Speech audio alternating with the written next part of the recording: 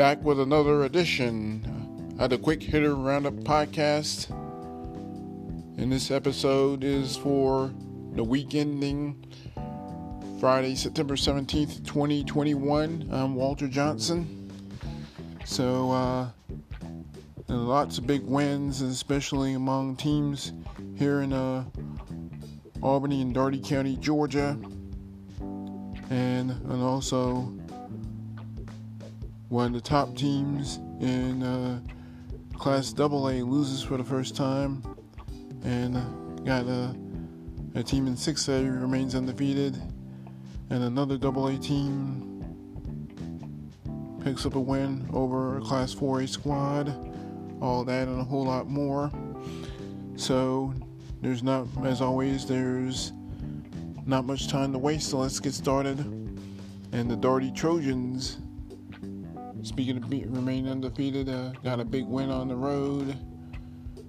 More on that in a moment. But starting on Thursday, September 16th at Hugh Mills Stadium in Albany, it was the Westover Patriots picking up their first ever win under first-year head coach Adam Miller. And the Patriots knocked off the Early County Bobcats in a seesaw battle, 30-27 the final score. And Westover trailed 27-22 late, but scored a touchdown and then made the 2-point conversion for a 30-27 lead.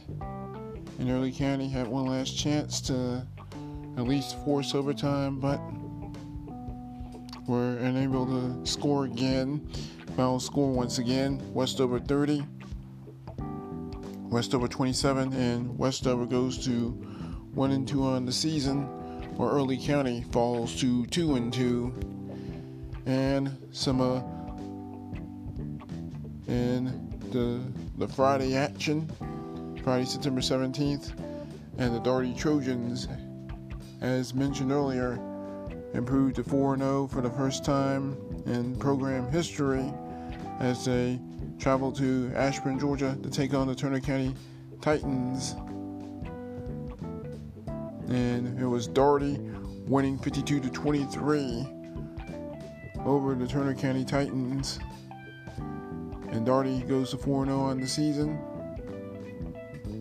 And Dougherty will have a bye next week, as does Westover, and both teams will open Region 1 4A play at Hugh Mills Stadium on Friday, October 1st. It should be a good game. Dougherty against Westover, so pretty stringent test for both teams. And the Friday night game at Hugh Mills Stadium at the Monroe Tornadoes, playing host to the Northeast Raiders out of Macon, Georgia. And Dougherty handed Northeast its first loss in a low-scoring 10-7 defensive struggle. And Dougherty took down Northeast on the last-second field goal. And this week, however, it was Northeast coming to Albany to face the Tornadoes. And Northeast made sure they didn't lose for a second straight week to a team from Albany. And it was Northeast winning over Monroe 27-6. In Leesburg, the Lee County Trojans ran their record to 5-0 with a 64-14 win over Lithia Springs, Georgia, in Douglas County, just west of Atlanta. Lee County goes to 5-0 on the season, while in Mill, Georgia, the Warner Robins Demons, the defending Class 5A state champions, cruised to a 49-9 win over another one of their arch rivals in the Houston County Bears. And the wins by both Lee County and Warner Robins set up that big matchup in Warner Robins next week.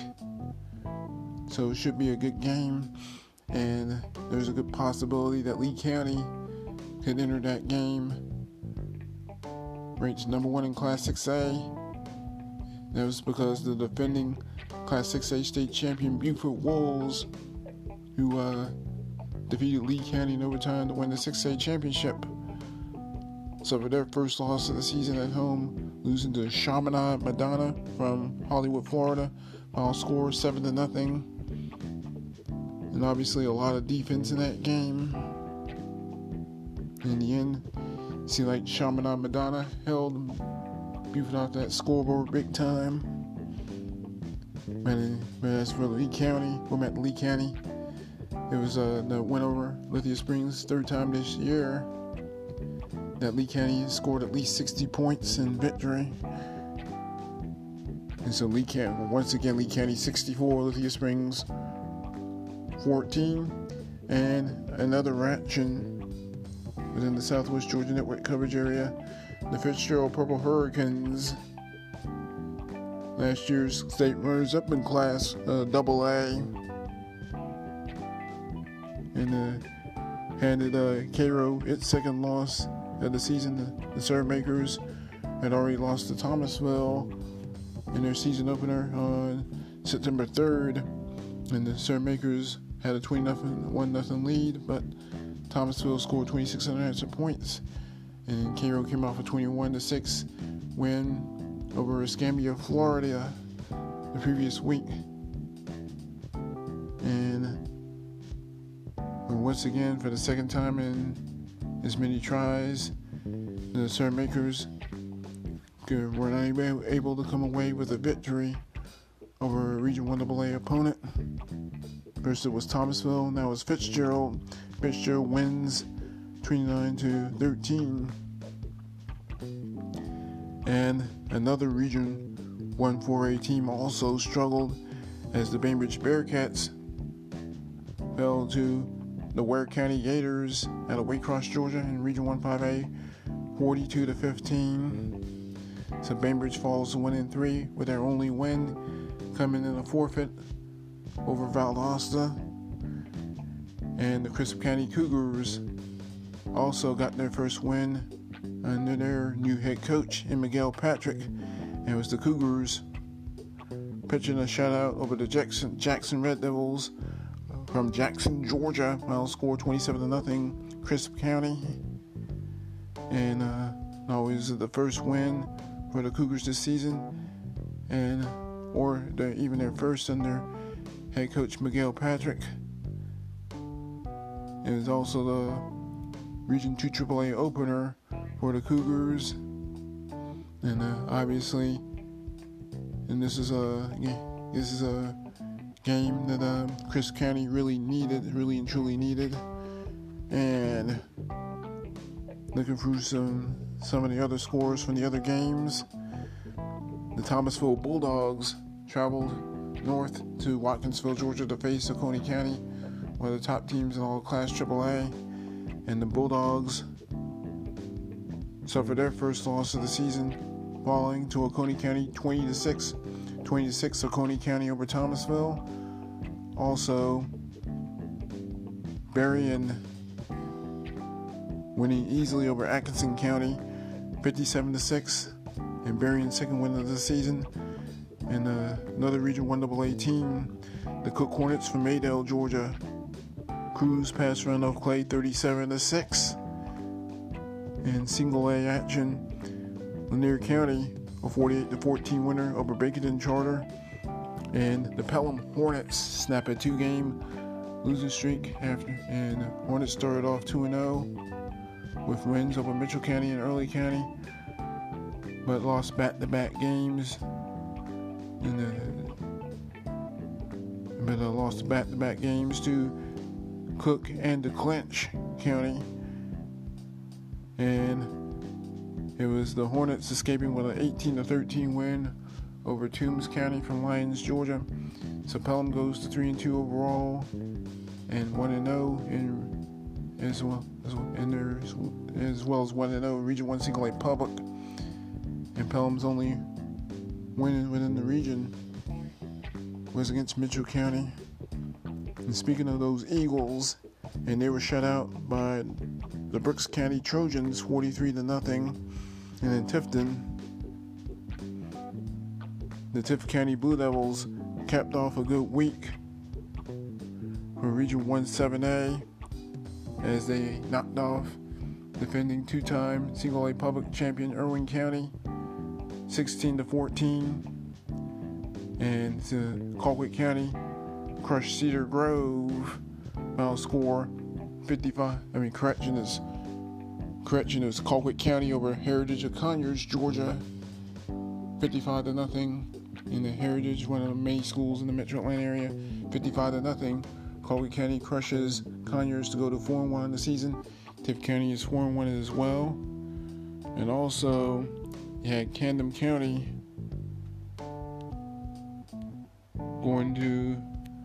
bouncing back from their first loss of the season at Marietta. And the Wildcats out of Kingsland, Georgia, picked up the win over Oakley, Florida.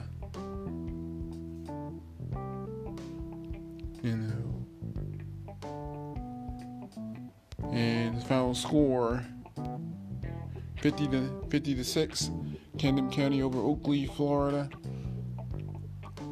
And Lowndes at 2-2 overall after losing to Lee County last week. Had this week off, and the Vikings will face their arch rivals, the Valdosta Wildcats, in the Wintersville Classic next week. And it should be quite the interesting matchup in this rivalry between these two longtime foes. And to wrap things up for this week's episode of the Quick Hitter Wrap-Up Podcast, and in the GHSA versus GISA matchup in Folkestone, Georgia, it was Charlton County, the GHSA team from Region 2 Single A Public, outlasting the Tift Area Panthers from Tift County in the town Chula, Georgia, in the GISA. Final score Charlton County 28, Tift Area 14, and it was the Deerfield Windsor Knights from Albany taking it on the chin, being shut out by Savannah Christian 42-0. And the Knights have next week off and return to action at home against another team from Savannah in Savannah Country Day. And that's going to wrap up this edition of the Quick Hitter Roundup Podcast. I'm Walter Johnson. Quick reminder, you can follow the Southwest Georgia Network on Twitter at SWJ Network, and the Southwest Georgia Network website is online at southwestgeorgianetwork.com, and you can listen to this podcast exclusively at anchor.fm/SWJ Network.